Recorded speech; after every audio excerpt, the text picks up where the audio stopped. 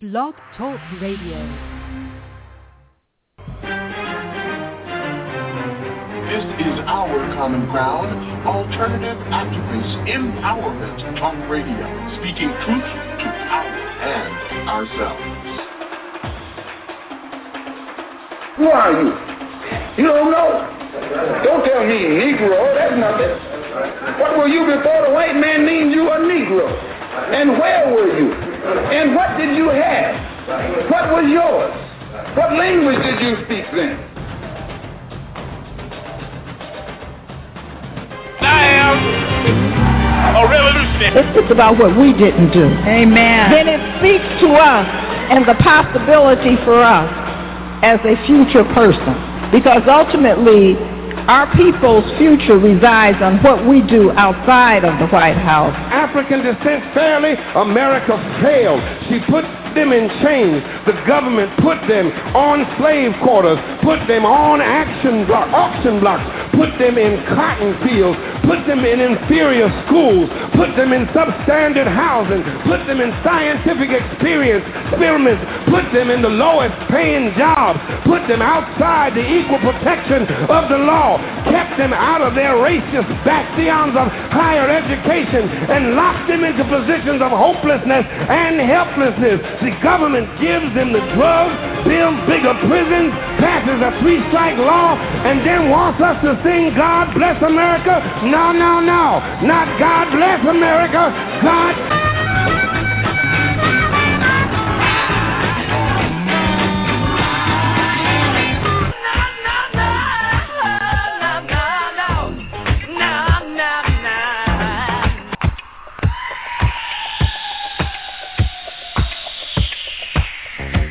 Our Common Ground with Janice Graham. Our Common Ground, speaking truth to power and ourselves.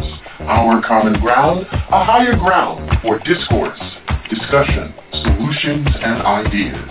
I'm Janice Graham, and I'll be listening for you.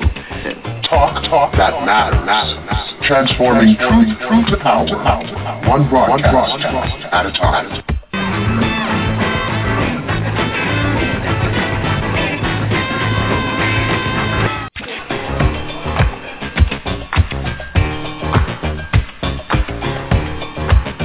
And now to Our Common Ground with Janice Graham.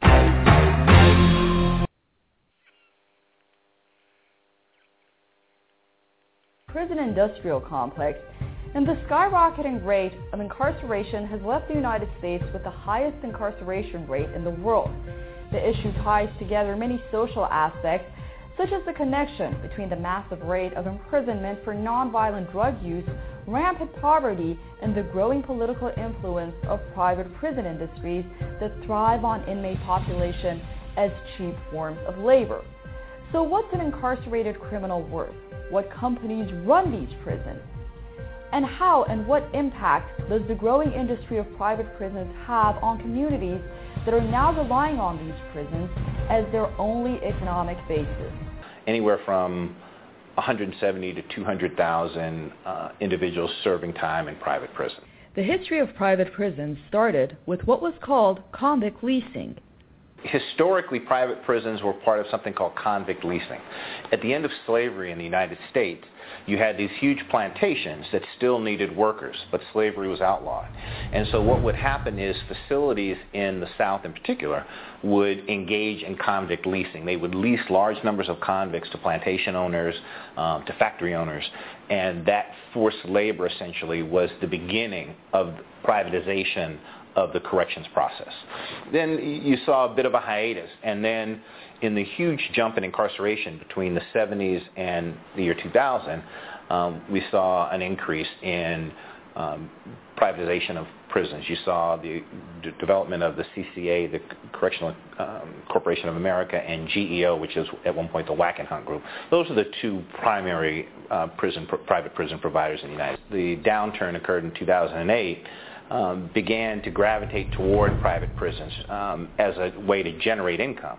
The promise was build a prison, we'll bring inmates from out of the area, and we'll fill your facilities. CCA threatened to sue one community for not sending enough prisoners, even though there were problems with escapes in Arizona. So I think that there are those kinds of economic impacts. Private prisons spend an enormous amount of money lobbying. And then there's the issue of inhumane treatment in the facilities. Well, throughout the country, medical care, health care for people who are incarcerated is abysmal, with few exceptions. And New York is no different. And part of this is because of the economy. And so there's not enough dollars that are being spent to provide people with adequate medical care. Dental care is absolutely abysmal. People who have substance abuse treatment issues are being treated kind of in a cookie-cutter approach, so that it's a one-size-fits-all, no matter how old or long someone has had an addiction problem. And so we have found that this is an ongoing problem. In addition, we found major problems with respect to the treatment of the mentally ill. There's a disproportionate number of people who have mental illness who are incarcerated. Put them in prison, and in the process, you get rid of the problems they supposedly have. You hide the problems of poverty by incarcerating people. And in the process, of course, you create another profitable enterprise. You create a profitable prison industrial complex. Mass incarceration is not only payback for the civil rights movement, but it reflects a fundamental choice that has been made about how we as a nation will define ourselves in this era of global capitalism. Who the winners and losers will be, how they will be defined, and how those at the bottom will be dealt with, and the message it will send to the rest of us. The profit has entered into the equation. Private prisons own prisons, and their stock trades on the stock exchange. So there's a vested interest in incarceration. Even once they freed us from slavery, the prison system didn't actually start until they freed black males, and they couldn't recapture that free prison labor. So our system of capitalism actually exploits labor. So they have to incarcerate to get away with extracting free labor. So I think it's a sinister plot as well behind this over-incarceration of minorities. Tonight at Our Common Ground, the economics of the privatization of American prisons. Our guest, author, professor, and scholar, expert on the privatization of prisons in America, Dr. Byron E. Price. We invite you to join us in this discussion at 347-838-9852.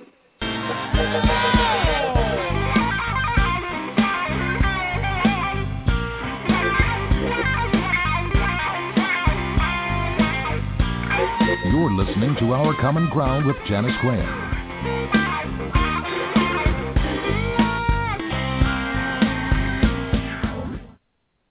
And that's the point. Cottage industries are developing all around. So it's time for us, mass incarceration is going to undermine our community. It's time. And like I said, Brother Bledsoe, we got two right here. So it's time for us to jump it off. We have to destroy, like Sister Angela Davis said, prisons are obsolete now. Right. So we have to get rid of prisons, okay? And I know some people, that are very hardened criminals. Then, something can be done. But nonviolent offenders and a lot of people who are coming out trying to get back and reintegrate into society, we got to start creating some jobs, too. We've got to have a solid community advocacy for changing some of these laws that feed into this total conspiracy. And I also throw into there that private, publicly funded schools are killing their way into the pipeline. Mr. Bledsoe, what I want to do, and for our caller from 443, is to invite you to join Dr. Price and I on February 22nd, where we're going to have a plan of action. We're going to bring the activists on this issue so that we can begin to work locally and work out towards some national action on the issue of breaking the chains of this conspiracy. But we also need to ask some of the people who have been incarcerated, because we do a lot of theory and so forth, and I think we would be doing ourselves a disservice if we didn't have Stephen and some of the other ones in from the ground up. You know, when we start out, we definitely need to do that. Will you commit to joining us on the 22nd when we are spending 2 hours talking about how we organize? Yeah, I'm committed. I'm definitely committed. Whatever I can do to help bring it to light. Well, thank you so very much. Good and rigorous education. Here's the thing, Janice. A lot of these teachers are afraid of our kids, and I wrote the article for the Huffington Post about humanizing our schools. So when you're afraid of a child, basically, if a child is aggressive, then you think the child is about to do something to you, and so it turns into a criminal incident as opposed to understanding that the kid is just passionate. As my cousin talked about, how they're sort of labeling these kids. Teacher expectations matter.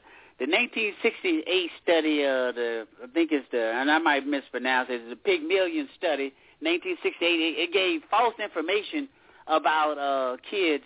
Like, say, for example, these kids had like an 90 IQ, but they gave people information saying the kids had 120 IQ, and they treated the kids like they were extremely intelligent, and the ones with the high IQ, they treated them like they were dumb, and it demonstrated that those kids could learn when teachers expected from you. And so we need more people of color in the school system as educational psychologists, and we can't have them be like these black prosecutors who try to impress their white counterparts by throwing people in jail.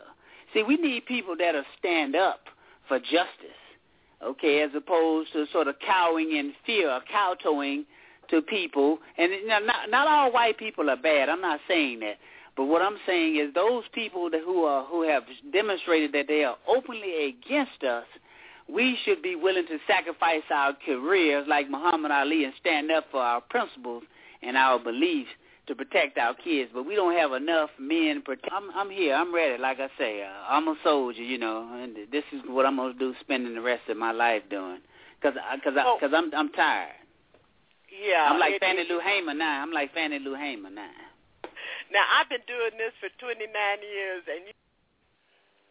and we thank you for being here with us at Our Common Ground. Tonight at Our Common Ground, as we promised, we said we would do it on February 22nd, but it is not February 22nd. So many things have happened that have pushed this particular broadcast over into the schedule. But we are committed to looking at how we plan, resist, and protest the school-to-prison pipeline. And I am so very pleased to be able to welcome Dr. Byron Price back to Our Common Ground. Dr. Price, thank you for joining us. Thanks for having me, Sister Graham. Now, you're sitting in the second chair tonight, so... I see you put me on the spot, but I think May is an appropriate month. What they say, April showers bring May flowers, so we're going to come and flower some great ideas today. Absolutely, and what we do have to do is to look at how we organize to dismantle this school-to-prison prison pipeline. Thank you all for being with us, and if you are listening and you would like to join us at our broadcast site, we're live here at blogtalkradio.com/OCG, and you can join us. You can also listen to us on our websites, Our Common Ground Talk-ning.com. On Facebook, you can listen to us. All you simply have to do is go to our Facebook page and click on the Blog Talk Radio banner, and you will listen to us. Our number is 347-838-9852, and Dr. Byron Price has joined us as our guest co-host tonight. Now, to frame this, we back in January in our first program of the broadcast season, we talked about the privatization of prisons, and one of the things that we covered, Dr. Price, was that this whole idea, this whole scheme is comprehensive, that in taking control of prisons by private corporations rather than the state, it removes citizen power and control over the policies and the ways that our prisons are being managed and administered. The other is that that corporations have utilized a structure of forecasting to ensure that all of the prison cells that they are building will be full for profit. And we call that the school-to-prison pipeline, and it is an epidemic that is plaguing schools across the nation. Far too often, students are suspended, expelled, or even arrested for minor offenses that leave visits to the principal's office a thing of the past, and statistics reflect that these policies disproportionately target black students and those with a history of abuse, neglect, poverty, or learning disabilities. And students who are forced out of school for disruptive behavior are usually sent back to the origin of their angst and unhappiness, their home environments or their neighborhoods, which may be filled with negative influence. And those who are forced out for smaller offenses become hardened, confused, and embittered in the normal process of being ostracized. And here, folks, are some of the statistics so that you are informed. You know, here at Our Common Ground, we insist upon informed discussion about these things. Here are some statistics from school to prison. Students of color face harsher discipline and are more likely to be pushed out of school than whites. 40% of students expelled from U.S. schools each year are black. 70% of students involved in quote-unquote in-school arrests are referred to law enforcement are black or Latino. 3.5 times more. Black students are 3.5 times more likely to be suspended than whites. 2 times more likely to not graduate as compared to their white counterparts. And 60% of all males in state and federal prison do not have a high school diploma. Now, Dr. Price, if that is not information which leads us to believe that, one, it is epidemic, and two, it is a true crisis in our community, I don't know what does. Well, I think I said it the last time, and I've said it before.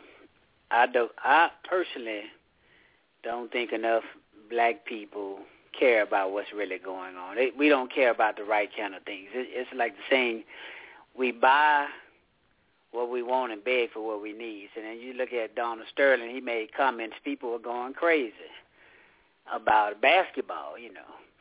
Those millionaires are okay, you know. And one of the things that I do have to say this in response, one of the things that I am just so sick of, that we're calling everybody a slave. How do you make $2.5 million a year playing basketball and you a slave? Yeah, I guess they mean a mental slave, not a physical slave. But I agree with you. I think they have the economic power to do something about their situation. But And I guess the point I was trying to make it, you see, we seem to get upset. I mean, they had the discussions about the young lady Mimi releasing a sex tape. That's the big thing. It's always about something that's insignificant, that's irrelevant. I mean, something that I just think we just get distracted by the wrong kind of things. We need to reshift our focus. We have the wrong focus. You're absolutely right. We do have to ask the relevant question. The relevant question is, what do we care about? Yes, and I think that's where the biggest. Are our priorities? When we talk, it's coming up Mother's Day, and I think that so many times, and it's very unfortunate and it's very sad, that my observation is this: that I think that we are indebted to a hypocrisy about each other. That is very disturbing. We say we care about our children. We say that we understand that their liberation and our liberation is embedded in priorities having to do with education, self-esteem, self-empowerment, community empowerment.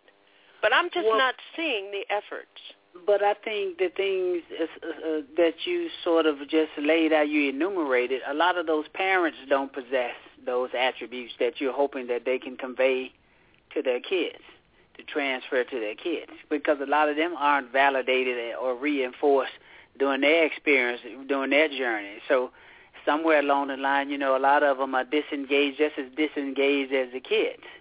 And they try to sort of like satisfy their kids by buying them games, all this electronic crack, Xbox or whatever, as opposed to spend time with their kids and really engaging their kids and spending time with their children. Like Khalil Gibran says, when you give of your possessions, you give little. So when they buy all these things, they give little. But when you give of your time, okay, then you give a great deal. It's so interesting. This friend of mine, her son, has never caught football with his father. He's 11 years old, never threw a football with his dad, and he basically goes over his dad's house once or twice a month. He's never played catch, and he talks about how his dad, the only thing he does is just cut the yard and so forth. So I just see, I don't have kids. Me and my ex-wife had 2 miscarriages, but one of the things I've gleaned from kids, your life is not your own anymore when you have kids. So if you're unwilling to sort of provide that time to nurture and cultivate and do what it takes to make sure you have a well-adjusted child, then you shouldn't have kids.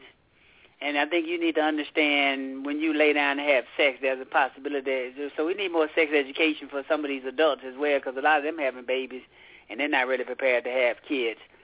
And so if you're not a well-adjusted adult, then you're more than likely not going to have well-adjusted children either.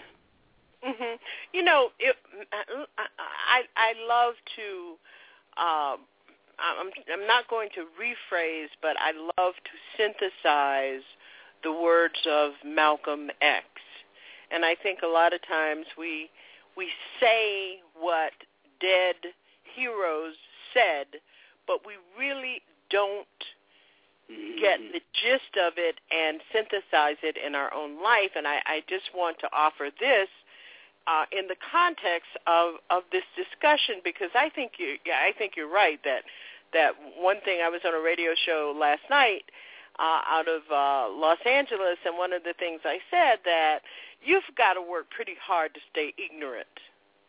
But yeah. Malcolm X said to us, and this is around the lack of organizing, effective organizing, successful organizing.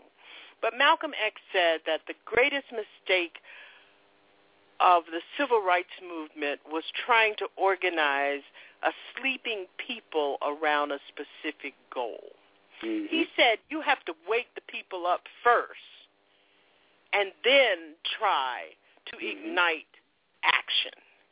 Mm-hmm. And I think that is where we have failed in so many ways. And, you know, and when you raise the relevant issue, the relevant question of what are we doing and what are our priorities, especially around our children and around our community, we've got to say that we are sleeping and we're in a deep sleep. And all of this that has happened around the prison industrial complex, around public education for our children, have happened on our watch. Mm-hmm.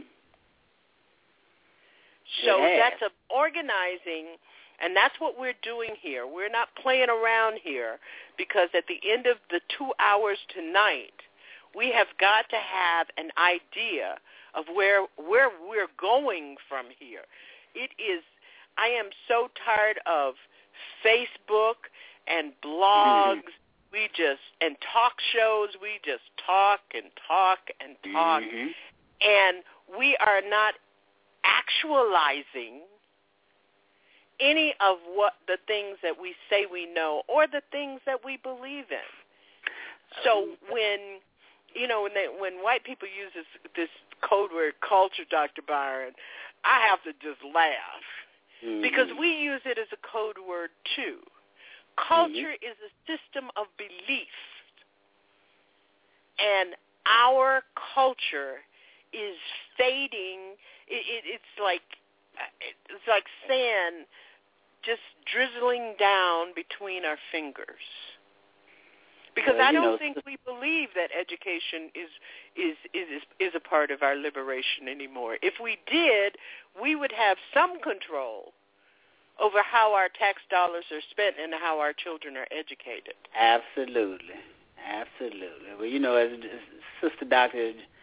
Joyce Ladner said, you know, the death of white sociology, so you can't have them talking about culture. We know what they mean. So, you know, we have to have it, because even the psychological studies, even the rat was white. So, you know, we can't have, you know, people. You know, she was with us a couple of weeks back. Yeah, I remember. And I think you're right. I think one of the things to not sort of beat up on whites, because, you know, I get tired of even talking about racism and so forth. I've just taken the approach. I know it's there, but it's as permanent as death. So anything that requires your very best should be a friend of yours. I think we have to turn everything into a positive. You know, I looked at the documentary Hey Time, and it talked about Black Wall Street, talked about entrepreneurship in Virginia and North Carolina, and how the interstate highway system destroyed the black businesses and how they destroyed these businesses. So we know how to do it, but as we were sharing earlier, part of the problem is our focus. Like you say, you're tired of Facebook, but here's the thing. All the venture capitalists in Silicon Valley, all their funding is applications. We don't need any more applications funded. We don't need no more Twitter, no more Facebook. We don't need any of that kind of stuff. Okay, what we need is a principle that says that we will have zero tolerance to our children being targeted for prison. That's what we need.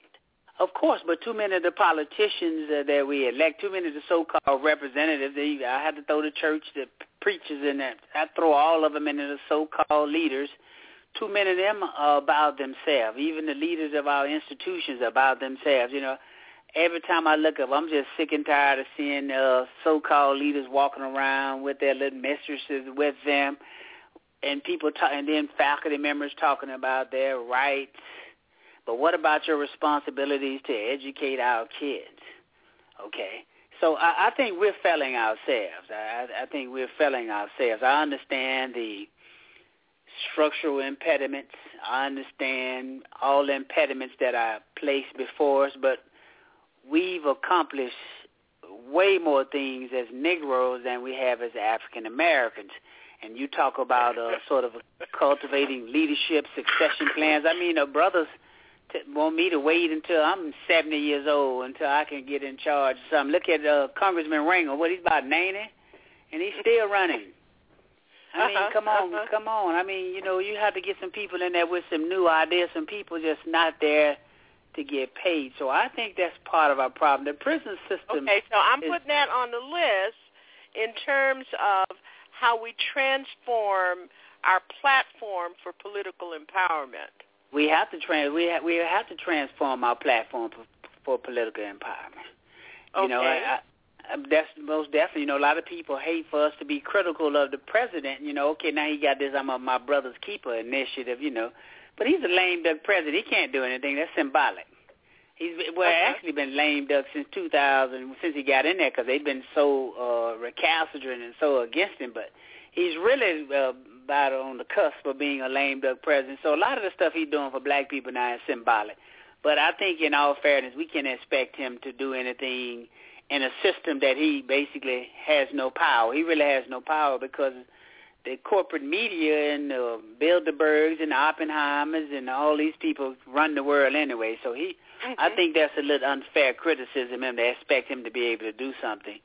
Well, one of the things that we have to do is we have to connect the dots.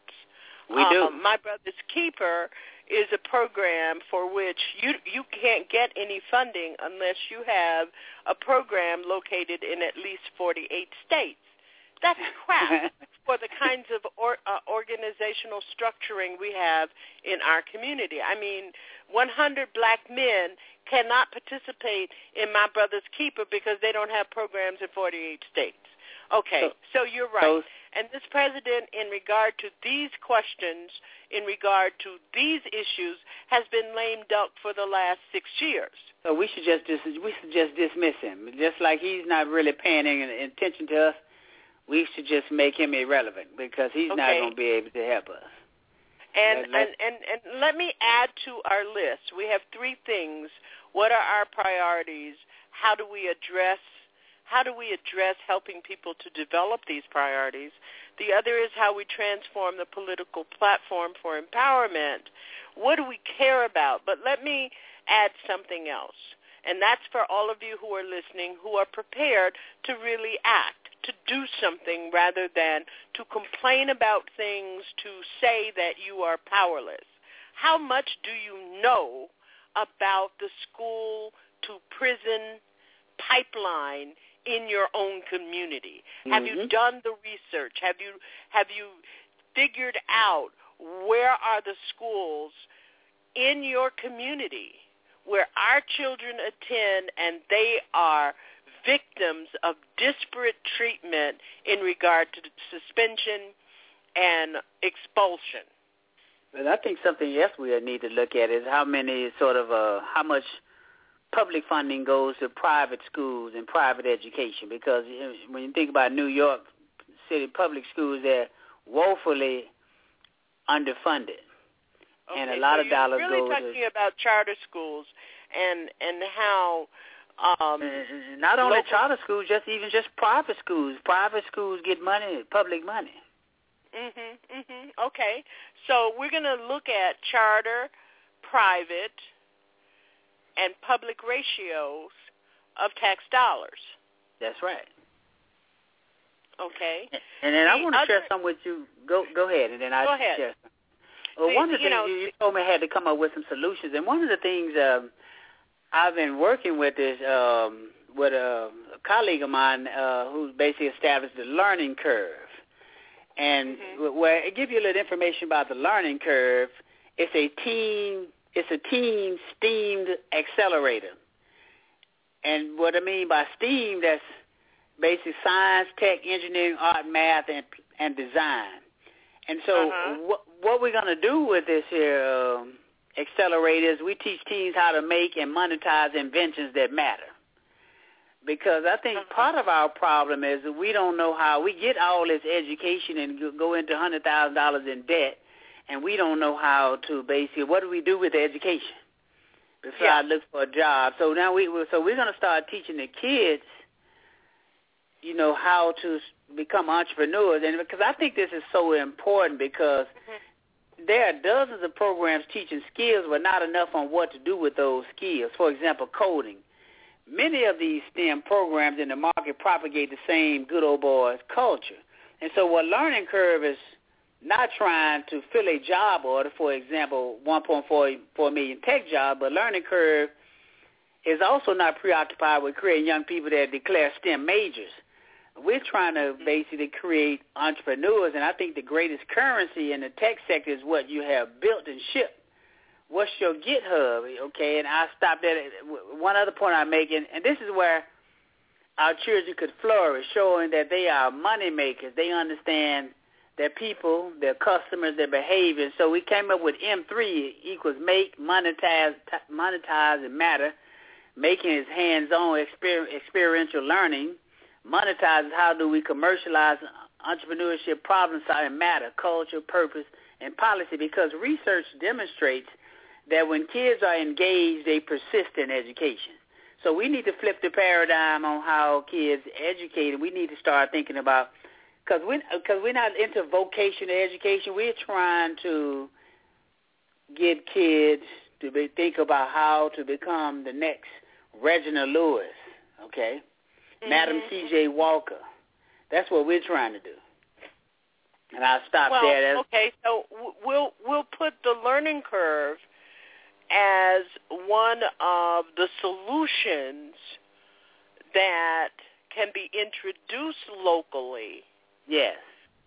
As part of a cadre, a toolbox. I mean, every one of you who's interested in dismantling this school-to-prison pipeline, you've got to have a local toolkit. You've got to find out who your allies are, who understands this issue, whether or not the people who can assist in your empowerment in your campaign for resistance understands the issue. Yes. So we're going to put the learning curve, and I did read some information that you passed along, which is a good thing about Facebook.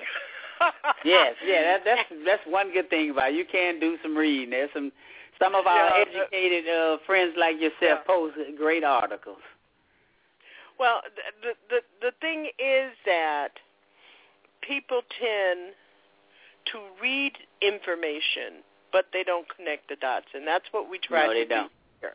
And for those of you who are listening, please subscribe and like our Facebook page, which is OCG Talk, and Dr. Byron E. Price is also on Facebook, and he and I talk back and forth a lot on Facebook, so you can join both of us on Facebook. But we're going to also think about we're going to develop our own platform so we can all move over to our own platform and stop making them billions of dollars. Okay? You know, I've been doing that a lot lately. I've been blogging on my own space. I mean, I have had for years a space which is similar to Facebook, and the thing is we can't get people to subscribe and to participate, where we have a chat room, we have everybody gets their own page, everybody can blog and do forums, and we can do all of those things at ourcommonground-talk.ning.com, but people just seem to want to flock to Facebook, and that is another problem. It really gets to the issue of white ice. It's colder, you know that. Yeah, but see, we must address culture, and we have to create culture, and we have to basically we have to get a divorce. We have to divorce the culture that's currently in our community, which means we rather spend our money outside of our community with everybody else except for within our community. So we have to divorce about this addiction that we have to everything. For instance, Sirius Radio, which is corporate radio. Yeah. You've got thousands of listeners on, and everybody knows that my friend and colleague, Dr. Wilma Leon, is on Sirius. My friend and colleague, Mark Thompson, is on Sirius, and they have wonderful shows. But because we spend $12 a month or $20 a month or whatever it is on Sirius, it depletes resources that really have the independence to work on these issues. And they can tell we need to get up. We need to get up with Sister Kathy Hughes and see what we can do to get to talk. She runs a lot of stations, right? Oh, no. But we'll talk. Okay, that's a whole nother story. All right, so we're going to let that go. We'll come back to that. We've got a caller who wants to get in on this discussion. All right. 973, you're on the air. Thank you for your call. I respect you. Hi, I'm Donna Williams. Hi, Dr. Price. How are you? How you doing there? Should I call you by your official title? You sure can, because that's what Councilwoman Donna Williams. Yes, sir. How are you? Whoa, thank you, Councilwoman, for joining us. You're welcome. I just want to encourage you and your listeners. I heard Dr. Price comment in regard to leaders and elected leaders, appointed leaders, and, all type of leaders that serve in our community. We are on the ground, and some who are working harder than others. It's important that the community hold these leaders accountable and make them do their job. But don't cut us out, because we're there, we're on the ground, and we have the access. And going into the schools, dealing with this issue, prisoner pipeline issues, and we know, and we create the policy that would help to stop what's going on. So I would just encourage that we have to engage, our communities more, because even if you, and more importantly, dealing with us is dealing with the parents, because the homes have a lot to do with what's going on with these pipeline issues. And I know I brought Dr. Price in at one point when we formed a new tenant organization, and I wanted them to understand the importance of civic engagement. But when you looked into the room, there may have not been a lot of question, more complaining, because they don't feel empowered.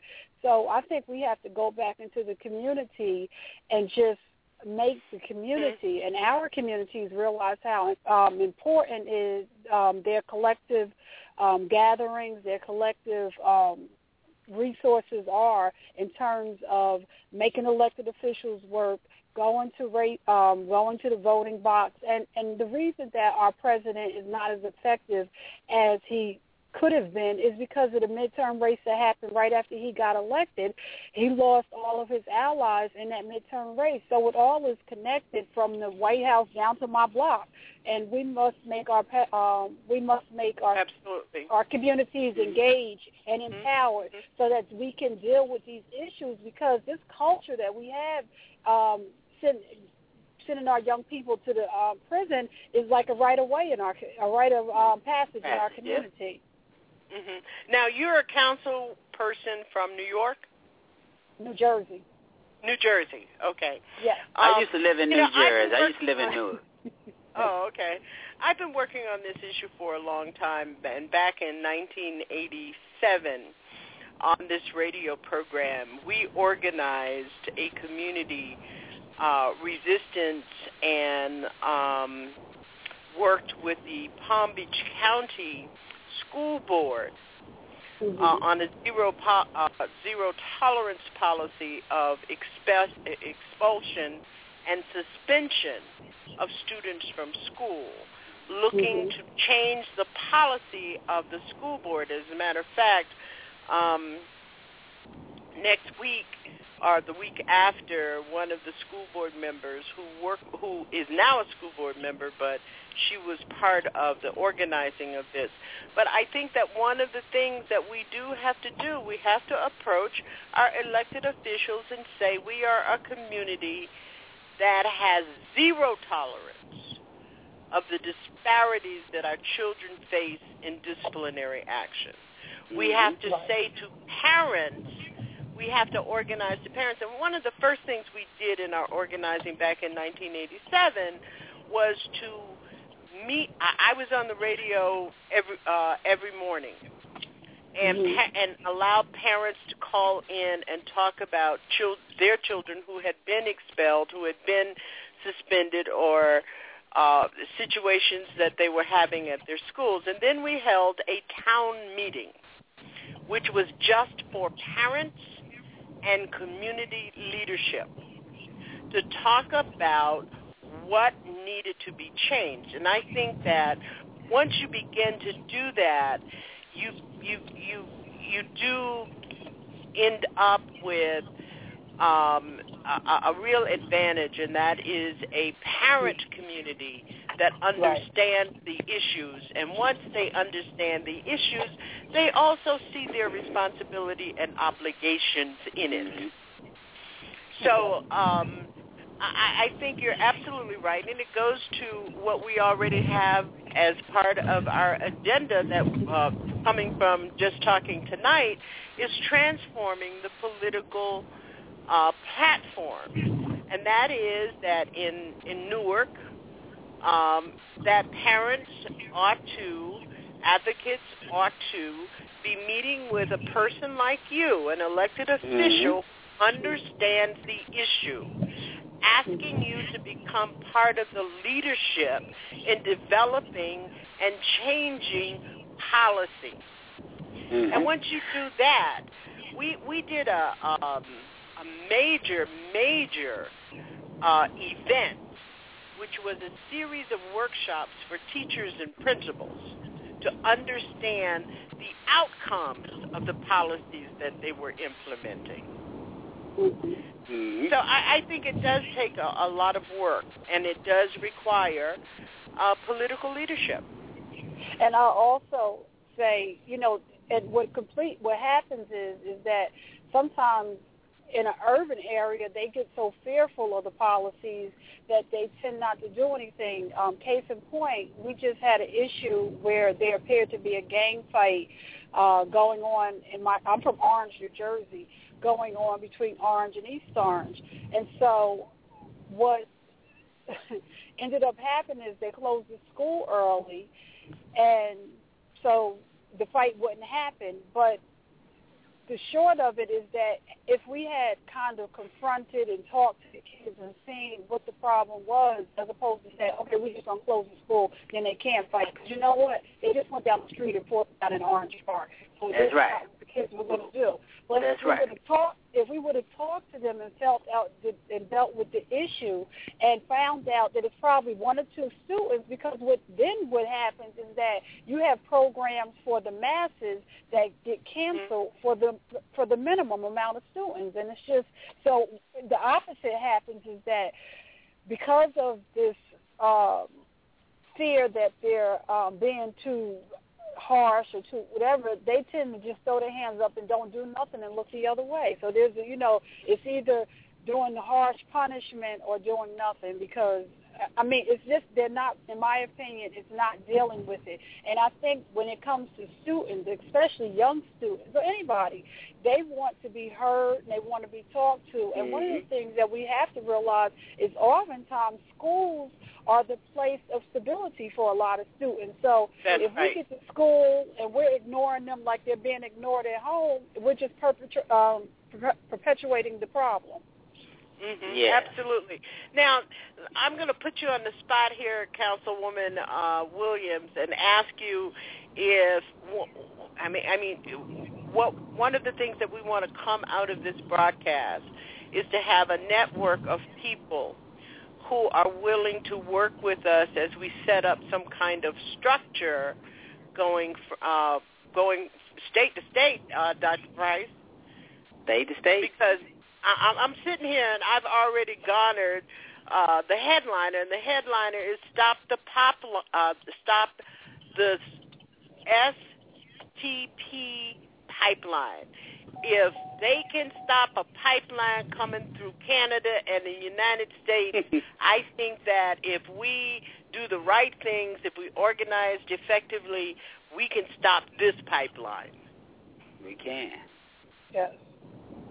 And I wanted to interject something real quick, too. One of the things I've been thinking also, and when Councilwoman Williams talked about how the ladies in that housing complex would not ask questions, well, a lot of them don't feel comfortable asking questions. So I think one of the things we ought to sort of organize with political leadership is sort of we ought to adopt some schools and sort of how we can sort of we can go in and sort of mentor kids and sort of like even speak to their teachers when their parents can't speak to their teachers. We have to find a way to sort of kind of bridge that gap where people don't feel like we're interfering in their business. But we have to be able to sort of keep keep an update on how the kids are performing in school, and see if there's some kind of way where I know we get statistics out of study, but we need people on the ground looking at daily, being engaged and see what's going on in these schools daily, as opposed to getting studies after 6 and 7 months when a lot of the damage has been done. Which is why I advocate that we target that we have to have as Congress, as Councilwoman Williams said, we have to have boots on the ground. Yeah. And that's why every one of you who's listening to this broadcast who have an interest in doing something other than talking and reading about it, that you've got to take some local responsibility. Let me just say one more thing, that we have to change how people look at elected officials. Political seasons are very short seasons. Political seasons are from the time you pull a petition until the time of the election. After the election is done and the person is sworn in, they have a job to do. So look at it from that point of view, that once they're sworn in to do a job, they're not a politician, they're an employee for their community, and they need to do their job.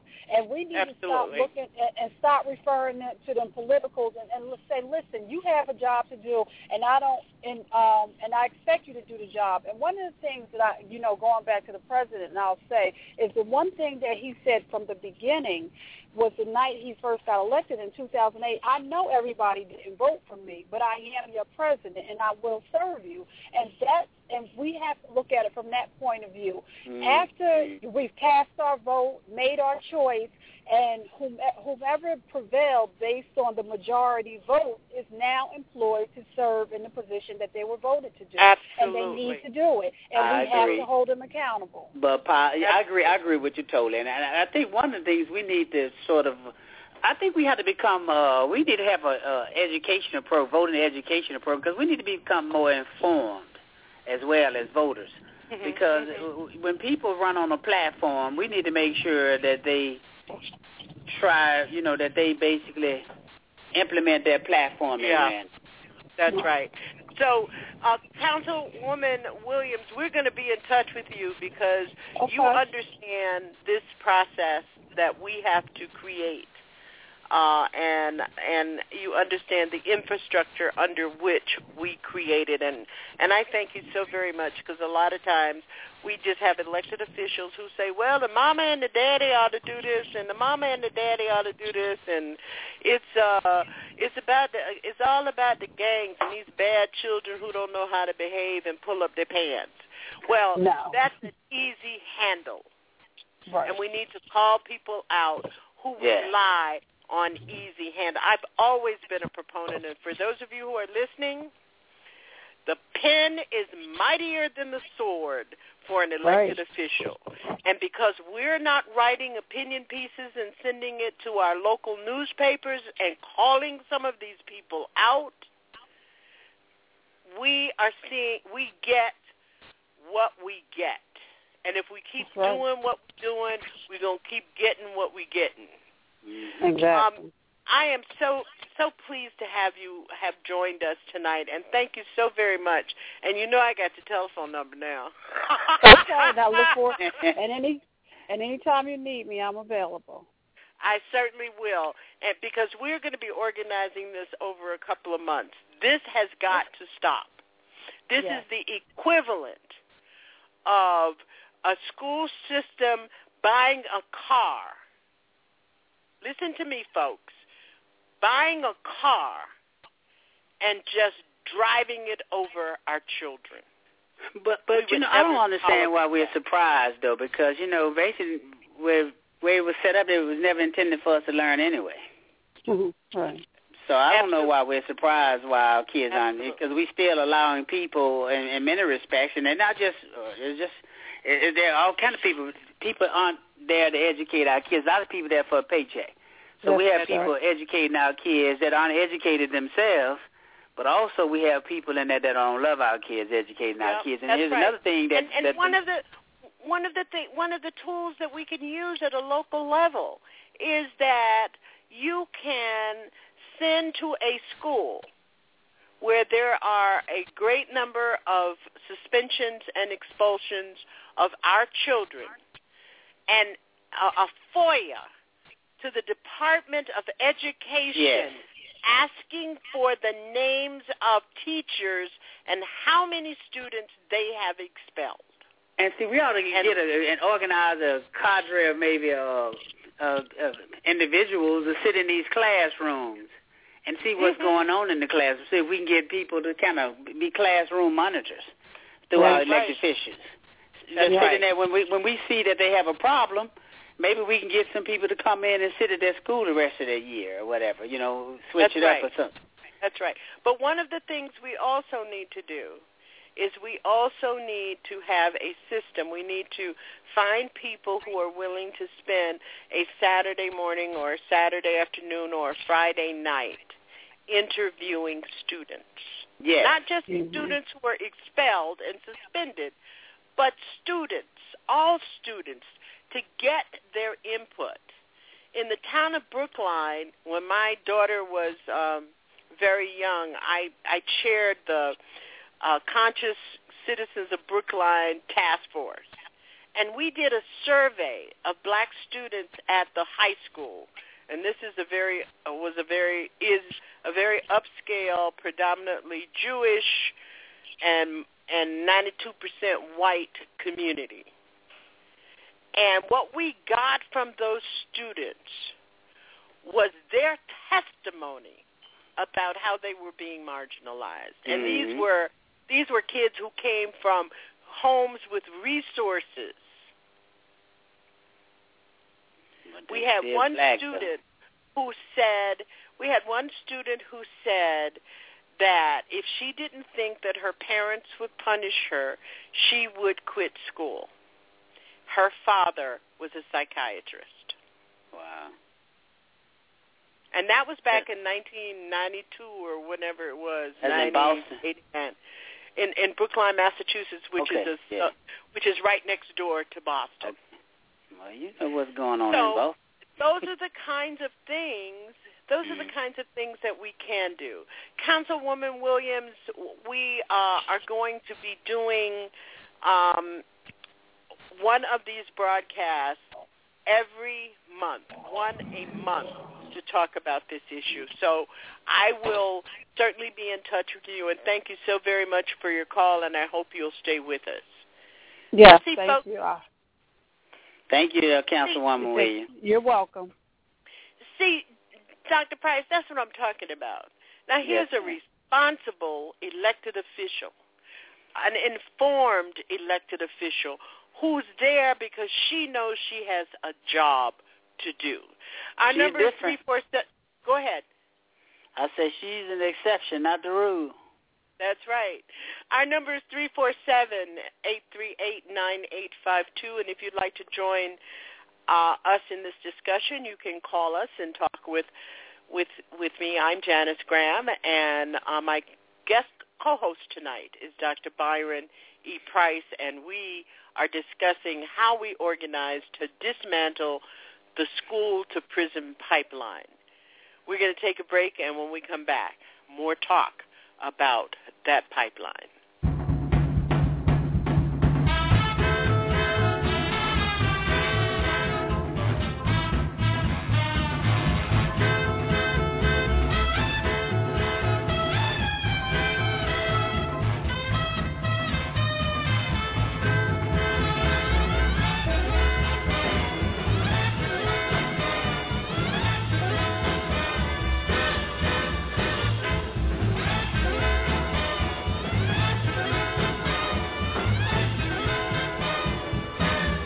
TruthWorks Network.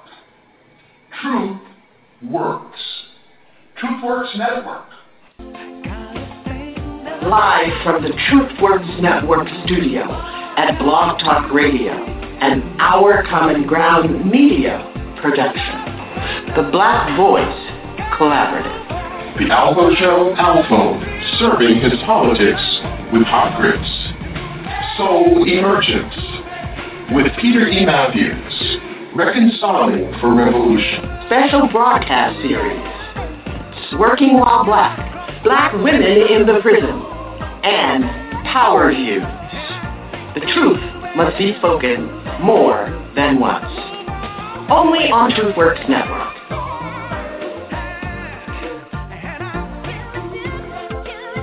You can find TruthWorks Network on Facebook. Like us and learn more about us.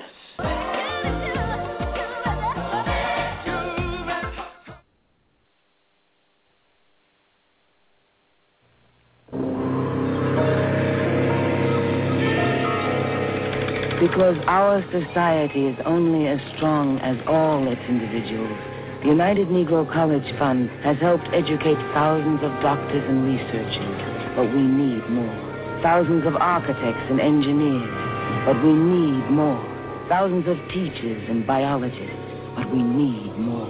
And when disease, injustice, pollution, poverty, and countless other problems threaten to pull us apart, we had better educate every single person who has the potential to solve our problems. And to educate more people, we need more of your help. Give to the United Negro College Fund. With so much at stake, a mind is a terrible thing to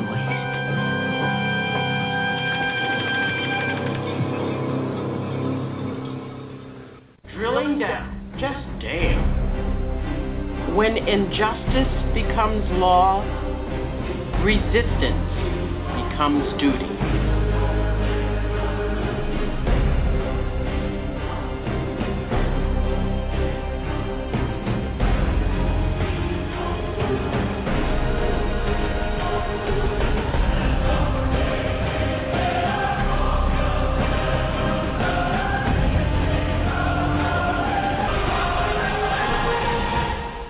This is Alpha, hosting the best of Pushback Talk Radio. The Alpha Show, only at TruthWorks Network. Fridays, 10 p.m. Truth for our youth. Self-empowerment for teens.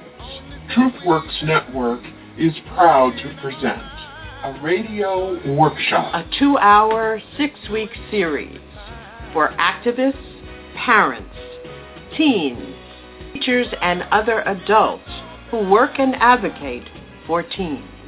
Hosted by Ajay Taimba, author of the book of the same name. TruthWorks Network, coming April 14th, a 6-week radio workshop broadcast to help activists, teens, and communities self-empower. I'm Janice Rand. Check out Truth for Our Youth live radio workshop at TruthWorks Network, only on TruthWorks Network, Wednesdays, 8 p.m. Truth for Our Youth.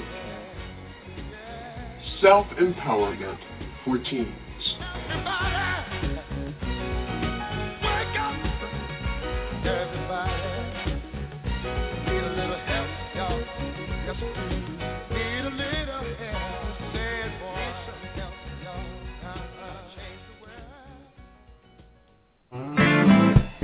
We invite you to join Peter E. Matthews on Soul Emergence, Tuesday nights, 9 p.m. Soul Emergence at TruthWorks Network, where reconciliation is the tool of revolution. Soul Emergence with Peter E. Matthews, only on TruthWorks Network, the Black Voice Collaborative.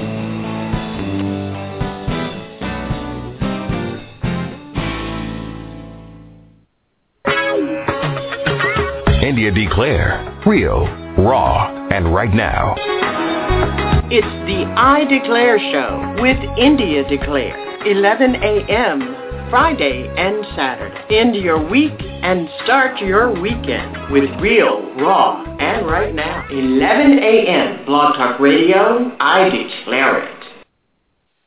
I want to know why I'm fine 1 minute and the next, my body aches so bad I can't move. I want to know why my hair is falling out. I'm only 17. I'm tired all the time. Now, this rash. I just want to know what's going on. When you don't have the right answers, it may be time to ask your doctor the right question. Could I have lupus? For answers, for support, for hope, visit couldihavelupus.gov or call 1-800-994-9662. Brought to you by the U.S. Department of Health and Human Services Office on Women's Health and the Ad Council. privatization of prisons is a major problem throughout the country. So the majority of the increase in prison building over the past decade or so has been with private prisons and not federal and state-run prisons. And the profit margin is what drives private prisons, and the cost-cutting measures to increase profits all come on the backs of those who are employed in the facilities and those who are incarcerated in the facilities. And save us from the madness.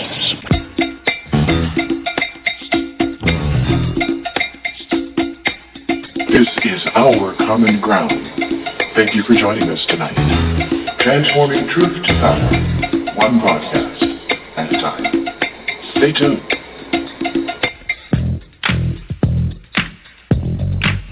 Our Common Ground with Janice Graham. Our Common Ground. And we thank you for being with us here tonight with my guest co-host tonight, Dr. Byron E. Price. Welcome back, my brother. It's good to have you here trying to push through all of the madness. Yes, I'm glad to be here. You know, also as a part of our new initiative, we're gonna engage in an intellectual and economic offensive. Okay, how does that go? Well, the intellectual offensive, we have to begin to find out how we can get our young people to begin to appreciate education and knowledge and so forth. And so, and I think that goes back to showing them, us understanding and getting the school system to understand that the learning experience is not a one-size-fits-all when you look at the traditional K through 12 classroom, because basically they're looking at sort of everything is standardized. And so that's why I'm going back to the accelerator idea. When you think about an accelerator, culture matters and it can be applied. So we need to begin to develop human capital and foremost, and we need to start young because a lot of our kids aren't developing the critical thinking skills necessary because they're bombarded with tests, rote learning and so forth. So one of the things we need to do, we need to get the politicians who are pushing these exams and these standardized tests and allowing their friends to make billions of dollars off of testing to understand that, you know, we're not going to allow you all to test our kids out of test them into a state where they don't value education or appreciate critical analysis. Okay? Mm-hmm. And I think the testing is problematic, that they have our kids basically sort of focus. That's all they do. And when you think about it, a lot of them cut out physics and a lot of other different kind of courses that would make the education more robust, and they scale it down just to focus on tests. They don't give our kids none of the advanced class, advanced chemistry, advanced algebra or whatever, physics, trigonometry, geometry. I mean, the curriculums are so bad, they're just basically focused to get them to take a test. So we have to make sure that we stop this practice by many of the schools who engage in this type of behavior. Well, okay, so that goes on the agenda for part of the resistance campaign. Yes. Because I think you're absolutely right.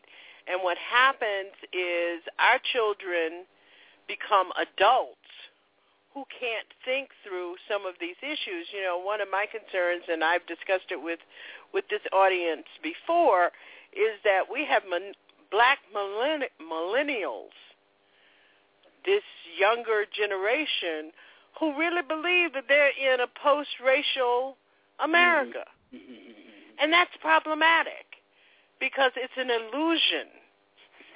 And they spend all of their time in their 20s and early 30s operating out of that illusion until they get smart somehow through the tough and the rumble. Mm-hmm. So we do. That's part of the intellectual offensive, as you talked about. That's right. So the other thing that I think we ought to add to that is we have to be clear about who our stakeholders are. Mm-hmm. You know, we can't walk around and say, oh, the people who live down the street in the projects, they don't matter. My children, kids like my kids matter. Mm-hmm. And those are the kids who are, in fact, doing well on the tests. And the children that are being marginalized by those tests are children who live down the street in the projects. Well, so maybe somebody out there. Competitive. Yeah, it's competitive. They're not concerned about other people's kids. That's right, and they have taken on what I would consider a European mindset by adopting how white people compete in a public and private and charter school system. You know, we're running our kids. That's not surprising when everything around you basically reinforces, doesn't reinforce your culture. You know, when you think about, when you see everything that talks about who had the achievement gap, blacks behind whites, who they always compare. When you see beauty, when you see even pictures of white Jesus, I mean, all the images, you know, the imagery suggests that you're inferior. Uh-huh. So it's not surprising, you know. I think we have to begin to sort of reorient our young people to get them to understand that, you know, that basically it's civilization. When you think about, you know, I think I saw where you were talking about you would going to Mali, you know, and so when you think about the Timbuktu and University of Sankore, and you think about the Egyptian mistress system or the seven liberates, when you think about all these great institutions, you know, we don't value education. You think about W.E. Du Bois, you think about a lot of the educators, you know, back then, and there's some great thinkers now, but no one is sort of thinking. When Marcus Garvey had an interesting movement, it was great. I've been studying him, but he had some flaws, and then there was some jealousy, and other people had flaws, but we have to sort of recapture what he had, but sort of get rid of the flaws that was a part of his program. Part of it. Mm-hmm. Yes. You know, it's almost like, and we're going to take a commentary break in a few minutes, and I want everybody to pay attention because I think it's important how we think. You know, it seems like everybody's brain has been blown up by this recent Clive Bundy crap-kicking rancher out there in Nevada, and and what Don Sterling had to say or express about his racist ideas, and we seem to be somewhat surprised by all of these things. Yeah, but I think we get preoccupied with that stuff. Yes, and I think that I have been saying on this broadcast, Dr. Price, for 3 years. Well, ever since Barack Obama was elected president, that we have got to stop and think that our priority has got to be what's happening where we live, what we eat, how we eat, how we earn our living, and how we create our wealth, and how we educate our children. And nothing else should distract from that. We've got to call in for those. Yeah, we've got to call in for those of you who want to get in on this discussion. The number is 347-838-9852. And we have got to be interested enough to be invested in just an agenda that has to do with us. Because if they fix Wall Street, which they never will, if they fix the banking system, which they never will, if they fix all of the things that's on the headliner, it still is not going to penetrate to benefiting us to any extent. Why would you do that? That's how they legalize theft. Why would you do that? Exactly. 610, you're on the air with us here at Our Common Ground. Thank you for your call. I respect you. and you know I respect you and yours. This is Brother Brock out here in Philadelphia, Pennsylvania. Hello. Brother Brock, so glad to have you with us tonight. Glad to be aboard, and to your guests, and an interesting conversation that we here in Philadelphia have been hammering the drum for years, way before I became an activist. And when both my children were in school, I was taking bus trips to Washington, D.C., going to all the different school board meetings here in my hometown, and fighting against this. It was not called School to Pipeline at that time, but one of the key issues that moved directly in that direction was when the government allowed police officers to roam the hallways at the schools. So well, that's certainly the beginning of it. Yeah. So our town, this is how I'm going to almost disagree with the lady who was on just a few minutes ago. I don't want to say disagree, but I'll just prove my point. The parents fought this tooth and nail against the politicians. Our local politicians were on board with the national politicians who wanted security in the school. We did not want that as parents. We had to fight our politicians, and we lost. And our own elected school board, who are our parents because their children go to the school, they were also for this mass security system. They wanted, we jam-packed this arena, this auditorium, 2 meetings straight, and then the vote was on the third meeting. So the third meeting, long story short, the school board waited until 1:10 a.m., 10 minutes after 1 a.m., to cast the vote because so many parents were against allowing police officers to come into the school system when a teacher called to say that they had a problem with a student. And this is elementary school as well as middle school.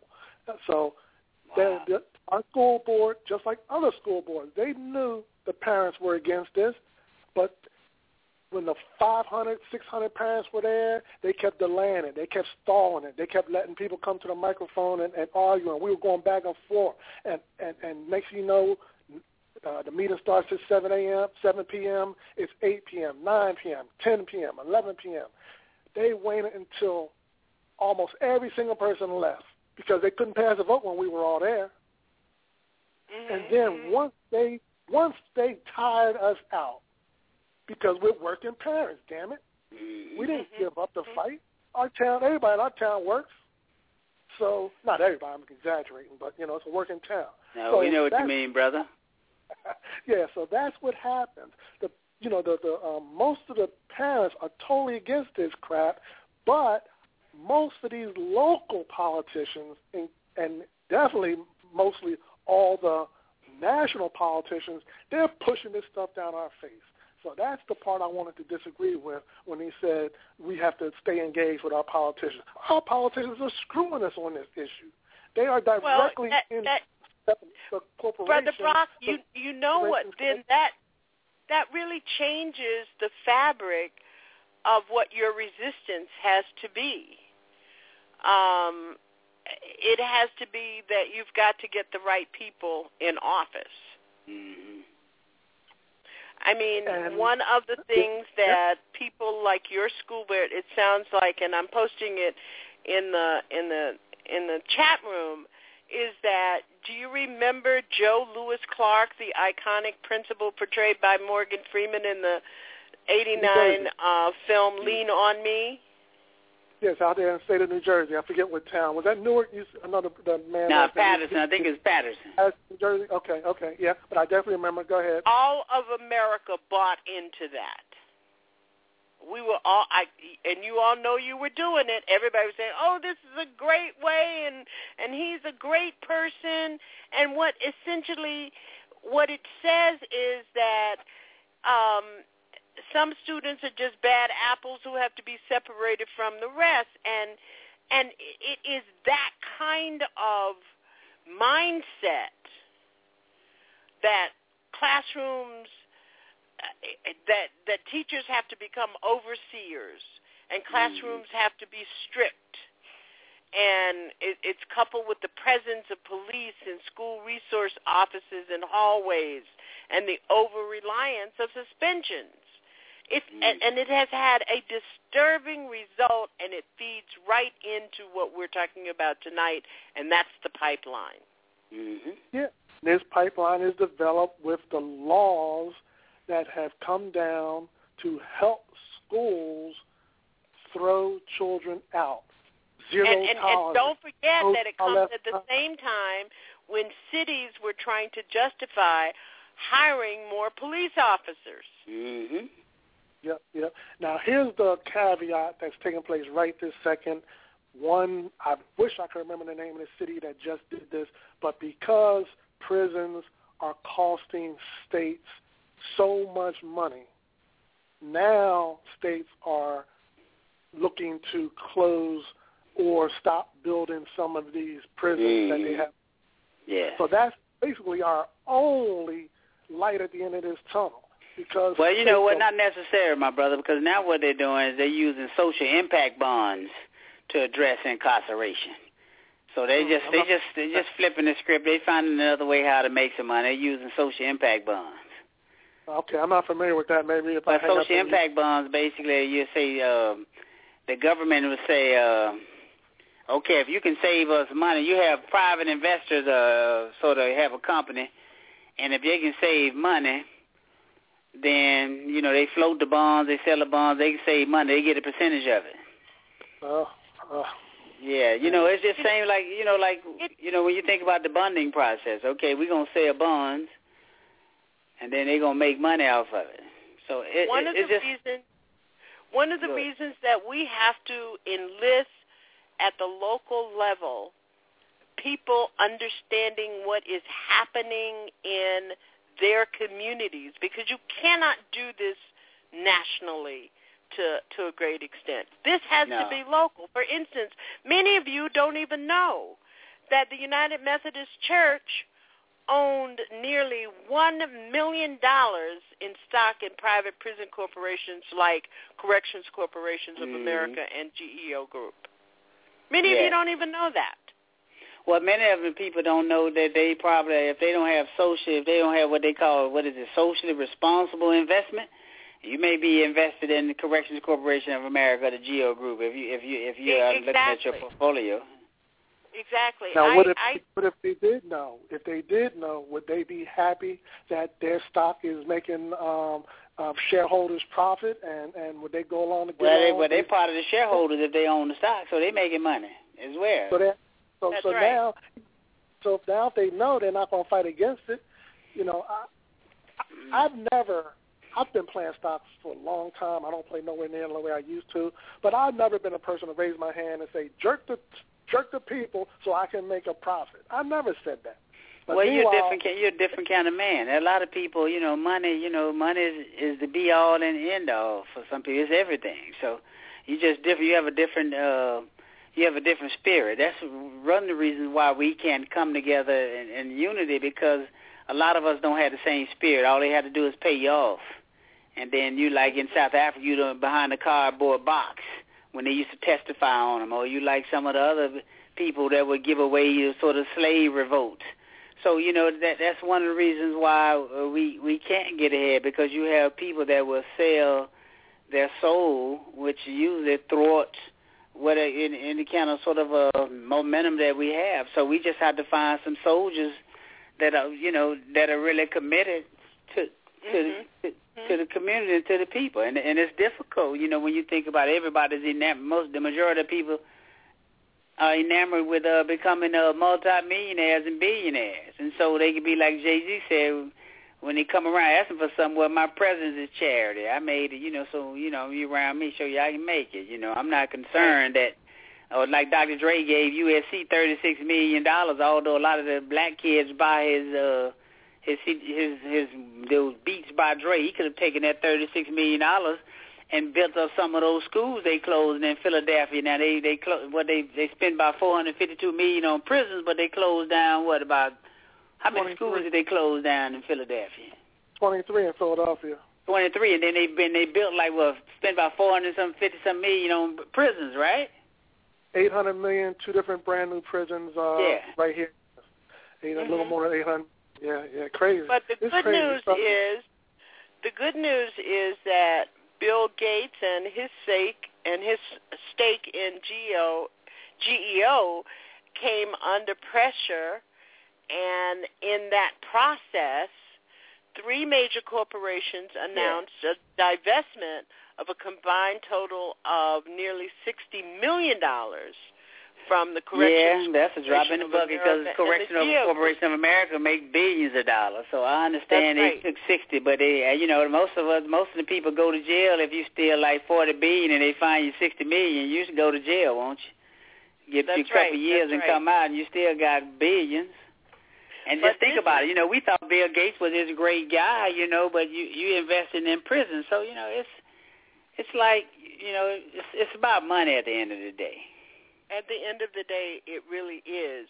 But the point that has to be made is that because of Scopia Capital, one of the largest institutional investors in private prisons, dropped more than $1.5 million in GEO Group stock shares and has committed to full divestment. And all of this came as a result. All of that came as a result of the pressure put on these corporations by the campaign to divest from private prisons by colorofchange.org. Yes, that's good. And we should be able to do that in our community. That's a new strategy of since they weren't winning against the politicians, they decided to go directly to the corporations and try to show the corporations what's wrong. You got to go to the money. Always got to go follow the money. You got to go to the direct source, the money. Yep. That's right. But, I recently and one of the things is that we have to get on this, and this is why we're willing to use our resources. And I've been talking to some other talk show hosts about spending some time in doing this. The Civil Rights Project's most recent analysis of the school suspension issues at 6,000 school districts shows a disturbingly disproportionate impact of strident discipline on black students. And according to their numbers, 25% of black middle school students have been suspended. And I'm sure that all of you read about this issue of suspension of preschool kids. Yep. Outrageous. Bring them out in handcuffs at 6 years old. That's right. And in the Civil Rights Project a study, in 124 school districts across the country, more than half of black students have been suspended at least once. So what we need to do, I think, is we need to sort of organize I guess for lack of a better word, a sort of a students a word where we can come up with what a word with it. Since they suspend, they don't want our kids in school. Maybe we ought to sort of get none of our schools attend school for a couple of weeks, and we get people to still educate them while we try to negotiate them changing some laws. We need to have a strike. Kids need to have a strike against these zero tolerance policies. We need to have a national strike. A national strike of black students in public schools. Yeah, and to negotiate what's going on. Now, let me ask you, Brother Brock, in Philadelphia, do you think that can happen? I think the part that, what's the brother's name that we're talking to? Excuse me, the host, the guest, excuse me for missing his name again. Dr. Byron Price. Dr. Byron Price, excuse me very much, excuse me. I think the part where we dropped the ball, if we went on strike, students, we don't have, too many people will take advantage and not learn from someone else. No, but that's why we have to get in with the parents. I agree with. That's why I think what Sister Graham said. That's why we have to have local participation. Have to organize, because remember they mobilized the civil rights movement and they were able to. So we had to get some alternative to make sure that kids getting educated. Okay, getting their schoolwork. If that part could be tight, then I think the strikes would work, and that's what we need. Yes, and I like the way one of the advocates here in Philadelphia says it. He says, and Professor Price, you alluded to it earlier. How do you expect?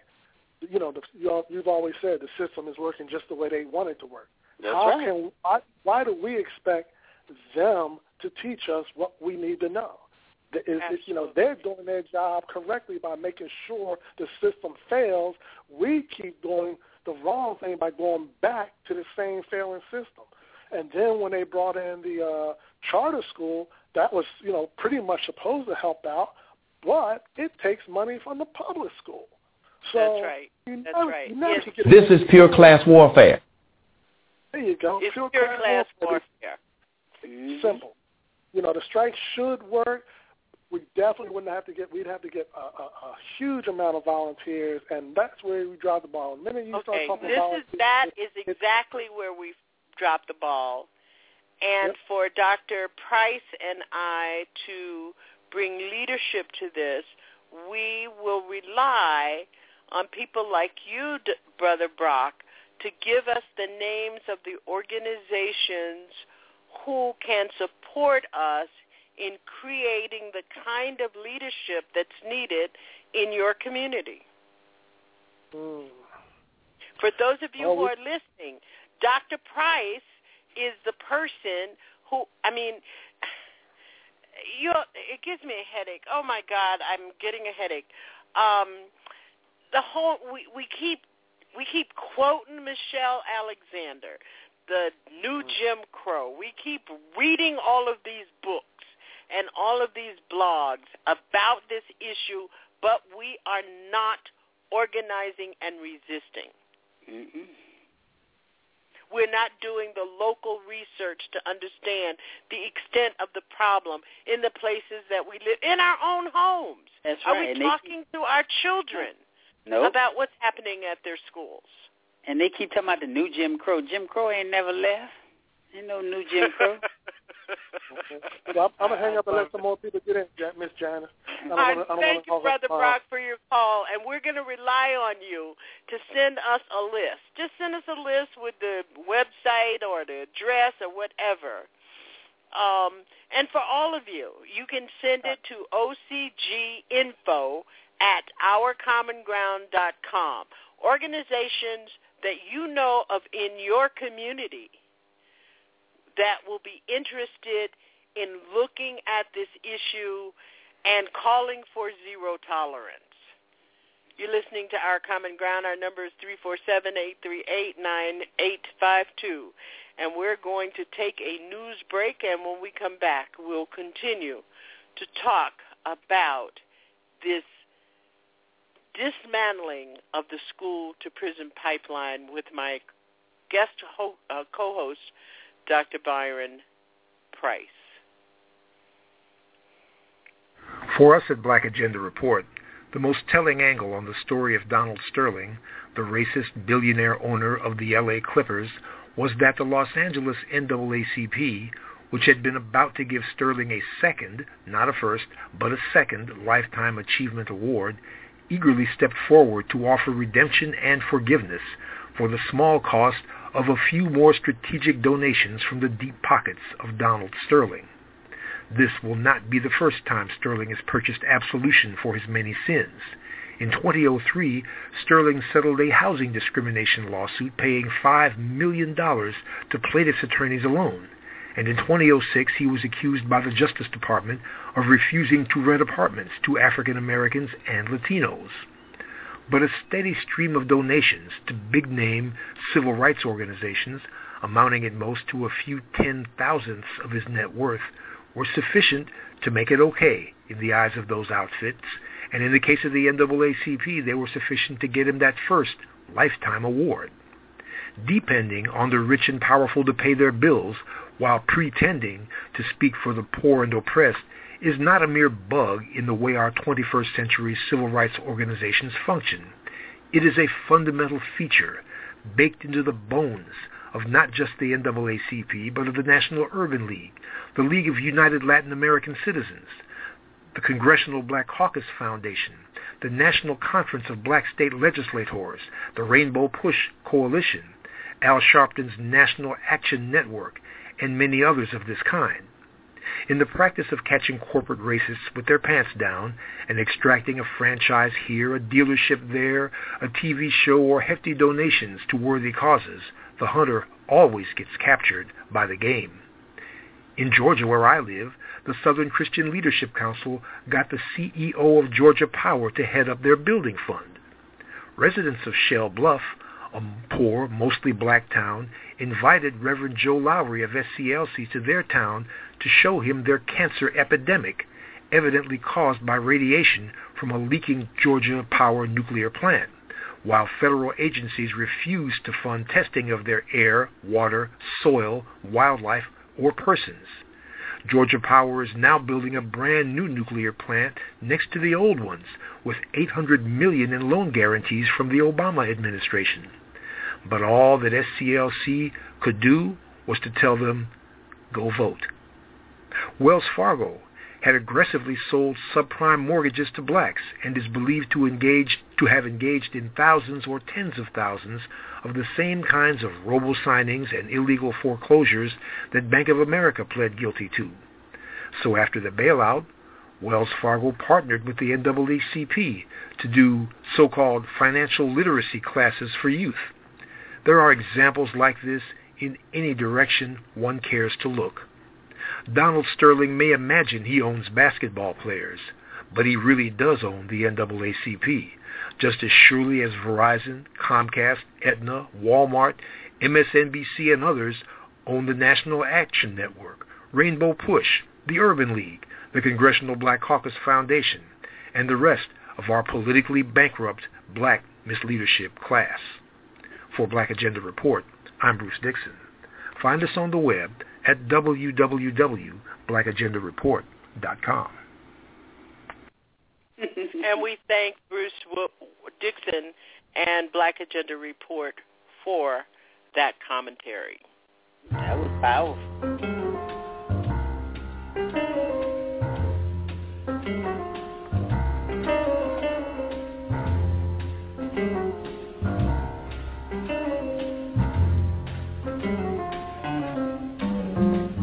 Hey, Daddy, what that there? And why that under there? And oh, Daddy, oh, hey, Daddy, look it over there. Hey, what they doing there? And where they going there? And Daddy, can I have that big elephant over there? Hey, who that in my chair? And what she doing there? And oh, Daddy, oh, hey, Daddy, can I go over there? We thank you for being here at Our Common Ground. You can find us on Facebook and Twitter at Janice OCG and Our Common Ground-talk.ning.com is where you can subscribe to our weekly newsletter, and you can blog and find out program information about what we are doing. Thank you so very much for being with us, and we hope that you'll join us each Saturday at 10 p.m. Programming note, we're going to be ending the first part of our 2014 broadcast season on May 24th, and we'll be coming back on June 28th. So you can enjoy our archives from all of our websites and from Facebook, and we hope that you do during that time. Byron, you know, sometimes you get tired. I got a message on Facebook today from one of our listeners who just said, I'm just so tired. And my response to her was, you know, you get tired, you stop, you cry. Then you get up and you keep moving, because this does not stop. Mm-hmm.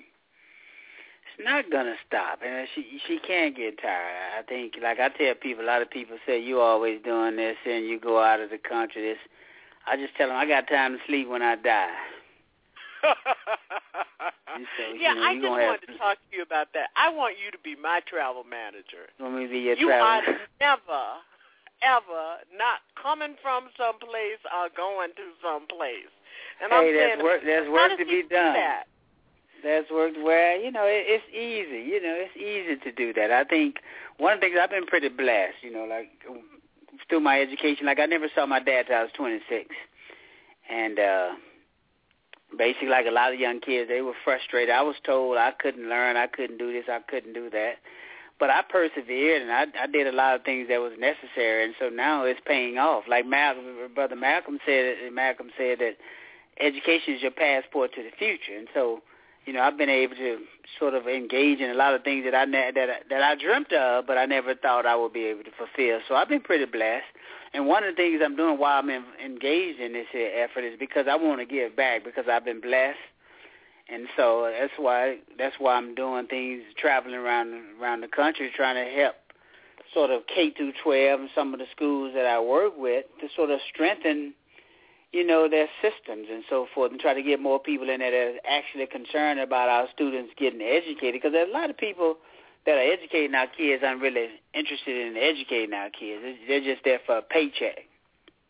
Mm-hmm. And we just have a lot of problems. You pointed out that we have no unity, well, very little unity, and too many people want to be in charge. Like, for example, as opposed to, we're talking about this here initiative, and people going to go out and start, and not saying you can stop people, but people look to make money off of people from these initiatives and so forth. Even with the learning curve, I'm plugging the learning curve as a way to sort of address things, not to make money, but as a way to shift the paradigm away from how our kids are being educated. And because one of the things I like to do is sort of help combat poverty. I live in New York City. I see so many homeless people in New York City. I see so many mentally unstable people talking to themselves all the time.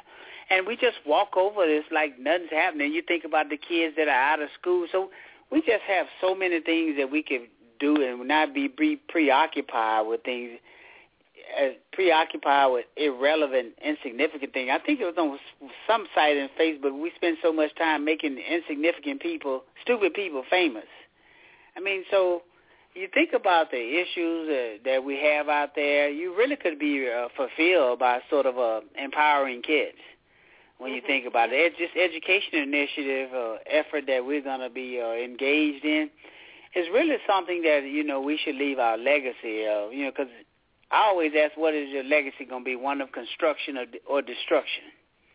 Yeah. And and our legacy is going to be one of destruction because we're allowing them to destroy our children. And that's going to be our legacy.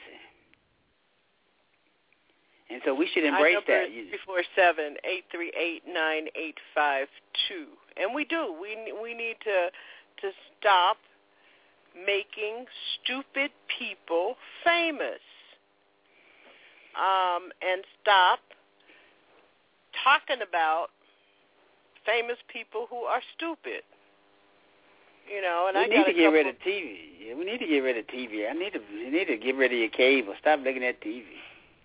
Well, it's interesting that you say that, because here is a community that are huge subscribers to to providers like Comcast, RCN, that other provider that Comcast is going to merge with, because that merger is going to go forward.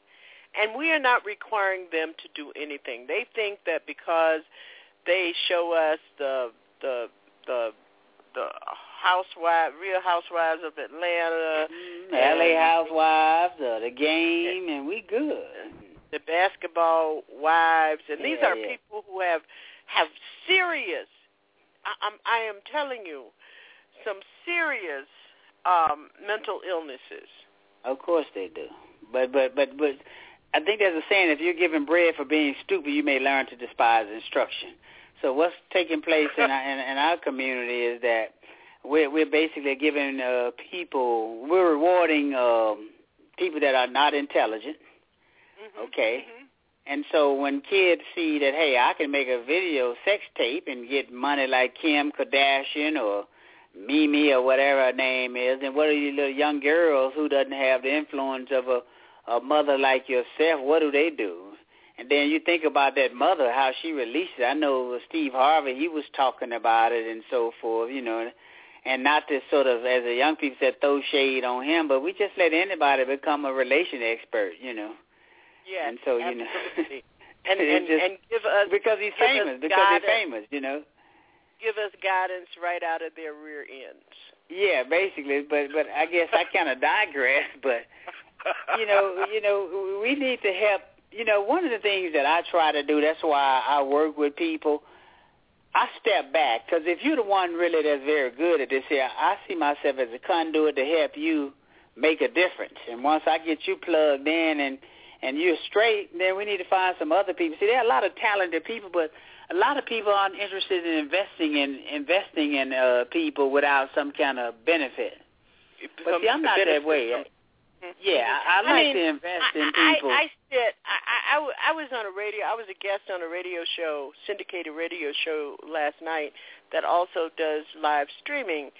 And here is a white radio host who has taken an interest in what we do here every Saturday night. And I would be more than willing to do it Monday through Friday, every night, 2 hours, because that's what we need. Because if white folks are talking 24 hours a day, we need to be talking 28 hours a day. But we don't have the listener base. Of course you don't have a listener base, because they probably in the club buying bottles, drinking Ciroc and whatever else they drink, Cristal, they paying $1,000 bottle service. Of course you don't have to listen. I don't understand. We need to talk about sex, and they would be glued. We'd be like, how you doing? I know. If I said to people, I went on the air the same day at the same exact time. Our Common Ground premiered as the Oprah Winfrey Show back in the 80s, in 1985, 85. And I said to myself, and lots of people approached me and said, we could make you the Oprah Winfrey of radio. Mm. But I have a different kind of mission for my life. Well, but see, a lot of people, I get it, to be well. I get it. I understand why a lot of people want to be wealthy. But, you see, a lot of those wealthy people are unhappy. I'm not saying try not to aspire to become wealthy, but you need to live a life that's fulfilling and rewarding, but also where you enrich others' lives. When you've been blessed, you're supposed to bless others. And I just think, part of our problem is we're too preoccupied with what these other people are doing, and we're not sort of focused on what we need to be doing. Some of those things you could be doing to sort of improve yourself, in which we have to get our kids to understand that. But our kids don't see us improving ourselves. Absolutely. So how can we expect them to try to improve themselves when we don't read? We're watching TV all the time. We're using profane language. We're just doing everything under the sun. And then we expect them to sort of be different. Well, kids watch you. Kids study you. Because as Ptah Hotep says, every man teaches as he acts. So basically, people observe you. And I always I share a little funny story, which how we digress. I guess I can't tell that story because I get in trouble with one of my sisters. I won't tell that story. But no, we don't want you to get in trouble. No, because I'm going home for Mother's Day next week, and so I don't want to get in trouble. I'm going home to honor my mother. I go home every Mother's Day. But it's just interesting. I have a fantastic mother, although I never saw my dad till I was 26. But, my mother basically gave us so much love that we never missed our father. But also, in like all these labels, a lot of people didn't know it was a problem not saying I don't want a nuclear family intact, but a lot of us never realized it was a bad thing not having a daddy around because we had grandmother or, you had your mother. Grandfather and your uncles. Yeah, that's right. And so I think all these labels and things are not a very good thing. We put way too many labels on kids. Everything, some things work, sometimes they don't work. But I think our educational system needs to sort of, we need a paradigm shift. And we need to do like, when the U.S. bombed Japan, but the Japanese knew they couldn't fight them with build a war machine, but they built an economic machine. Look at China. China is trying to take over the world. But see, but blacks, what do? Here's the thing, like, Africans and a lot of like Africans, they remit $61 billion back they send $61 billion back to Africa. Africans and Africans in the U.S. How much money you think Western Union is taking? I sent a friend of mine $20 in Lesotho for a program she was having. I forget the name of the other one because I've never really used those money. They charged me $12 to send $20. Yep. So think about that market. Think about all these markets out here that we should be sort of training our kids to take advantage of, and teach them to become entrepreneurs at a young age because people don't hire us. That's right. And so we have to start creating jobs. And the thing is, we have to start capitalizing those things which are in our interest. We're going to have to fold up here in a few minutes, Dr. Price, and one of the things I want to do is go back over some of the things that we have talked about when we made this list about how you begin to dismantle. The first thing that I think about is you got to be committed, and you opened up this discussion tonight by asking the question, what do we care about?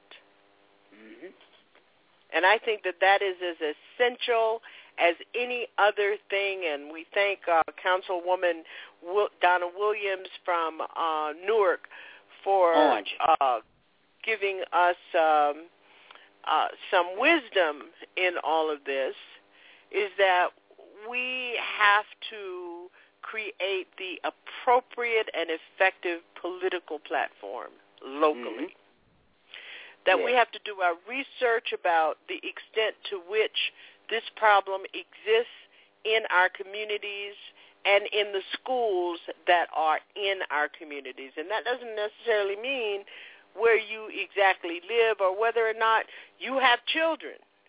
If you have grandchildren or nieces and nephews or neighborhood children that you care about, you need to learn about what this problem is all about in your community. And you need to align that research and knowledge by organizing parents and advocates who can work on the problem. The other is that you mentioned was taking a look and examining and questioning and challenging testing that is used to marginalize our children in schools. The thing that I suggest is that our community, until we get this right, until we, as you say, until we can change the paradigm, we need to have an alternative in every community for children who are being expelled and suspended. There is no reason with all of the educated, well-experienced black people in our communities that we can't have an alternative site where if we don't do anything but teach black history and black culture at those sites while children are expelled, they have a place to go where they are fed. A quick interjection. A lot of those kids aren't returned to those schools because they push them out because they affect their test scores. So a lot of kids, even when they go to juvenile and when they get pushed out, they would never really return, and they wind up dropping out. So we need to get into these dropout factories and so forth, and offer some education as well. And I just want to throw that in while you wrap up. I'm sorry. No, that's quite all right. That's your job as a host is to keep it real about what all of these things mean. The other is that what we have on the list is to look at the idea of a national strike of black students for 3 to 5 days to see if that can effect the necessary ignition and shock value and give shock value to these issues, because people are not, as much as that is being published about it, people are not paying attention. They're not taking it seriously, and they are choosing to be ignorant about the outcomes and results. The other is that you need to know, for those of you who are listening, you need to know more about the learning curve, and I suggest that you friend, like Dr. Price on Facebook and get more information about it. Dr. Price and I are going to be collaborating around this project with a special web page and a special Facebook page and a special forum, so that we can continue this discussion. Before I go out on break in May, we will have another broadcast about this issue. Time's really running out. Dr. Price, thank you so much. We want to thank Brother Brock of Philadelphia, PA, for his call and his insightful understanding of the issue. Donna Williams, the councilwoman from Newark, New Jersey. No, she's from Orange, New Jersey. I'm sorry, Orange, New Jersey, for calling in and talking about her obvious insight about these issues. So we'll see you right here with Open Mic. We'll be talking a little bit more about this next Saturday night here at Our Common Ground. Thank you for being with us, and don't forget that we have the power.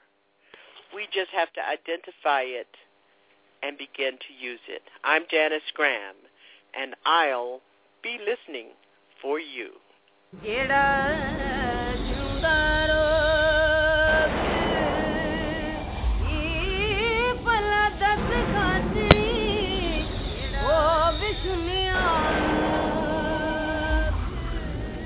Thank you for being with us tonight at Our Common Ground.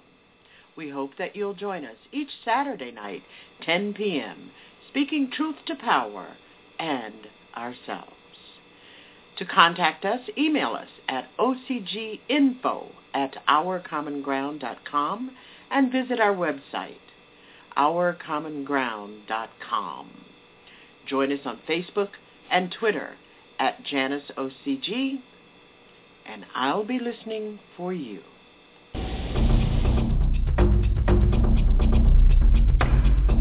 We are living in a nation faced with the possibility of war on multiple mental and physical levels. We got black wars against the police. We still got crack wars in the streets. Unemployment at its peak. Overcrowded cells in present-day hell. Wars of Jews against Muslims over whether a created state is real. Wars over Western with Saddam. American politicians arguing over the difference between smart and dirty bombs instead of smart children in dirty schools. I feel like it's me against the world, and I'm starting to get ill without even thinking of Kim Jong. Though North Korea does have the world turning up on its axis right now. With these signs of the time in mind, I wake up every day asking myself one question, and it takes me no less than 24 agonizing hours to answer. Am I gonna die today? I said, am I gonna die today? I don't even bother watching my back anymore because I might get killed from the side today. Or maybe they get me in nuclear with bombs dropping from the sky today. Or maybe some religious fanatic is gonna blow my behind up in a train station after deciding he wants to get closer to paradise today. Hell, I gotta wonder if some insane and depressed pilot whose wife just cheated on him and ran away with the kids is gonna fly today. Right into the 13th floor of my building where I just called my wife to tell her I got a rise in pay. Or am I going to get hit on some DWB while driving on I-95 today? Or maybe some crooked cop's going to decide that some no good nigga's mom's got to cry today? All this while wondering if Bush is going to play chess if I live today? Why today? Instead of thinking about all that today, I think I'm just going to lose myself in the movement. The moment I own it, cause it might be time to go. It only takes one shot for cops to release my soul, cause our community's stalked by filthy 5-0 souls. So I decided that I'm going to fight today, cause there's always just enough time left to be right today. See, I got kids looking up to me to take a stand against wars of Korea, Iraq, and Afghanistan today. So I gotta fight for the world to be safe for we. And this is also personal because I don't want my child to see my face next to the definition of complacency. I'm gonna fight this BS system with all of my might today, because it's true that tomorrow never dies, but I might today. In a world where too many visionaries have become so hopeless that they're losing their sight today, and so many pedophiles and perverted priests out there that I gotta worry about whether my sons and daughters are gonna stay tight today. While Bush gives the rich tax cuts and the poor axe cuts on educational spending, my students are depending on me to do what's right today. Looking down at the end of the tunnel, I woke up seeing the light today. Cause get this, nations may blow up entire other nations out of spite today. And though I got my cell phone on, I may not have enough time to call my mom to say goodbye today. Y'all may say I'm paranoid today, but inhaling historical truths has got me high today. So now I'm looking for heroines and heroes to help me stop our plight today. I'm even wondering if all this secondhand smoke finally gave me cancer today. So I called 911 for emergency assistance, but Bin Laden answered today. See, I just walk around thinking something's gonna get me, and I wonder why the hell you never ponder if you're coming with me. So you just got to forgive me because I'm just recounting some of the signs of the times that we live in. Because if ignorance is bliss, I know some of y'all forgot the hell we done been in. Got me wondering if God's really gonna be forgiven for all of our sinning, like killing each other in the name of religion. I don't know about y'all, but I'm gonna fight and never give in. So if I die before I lay my head to sleep today, I just pray to God my soul to keep today. पला दस खातरी ओ विष्णुया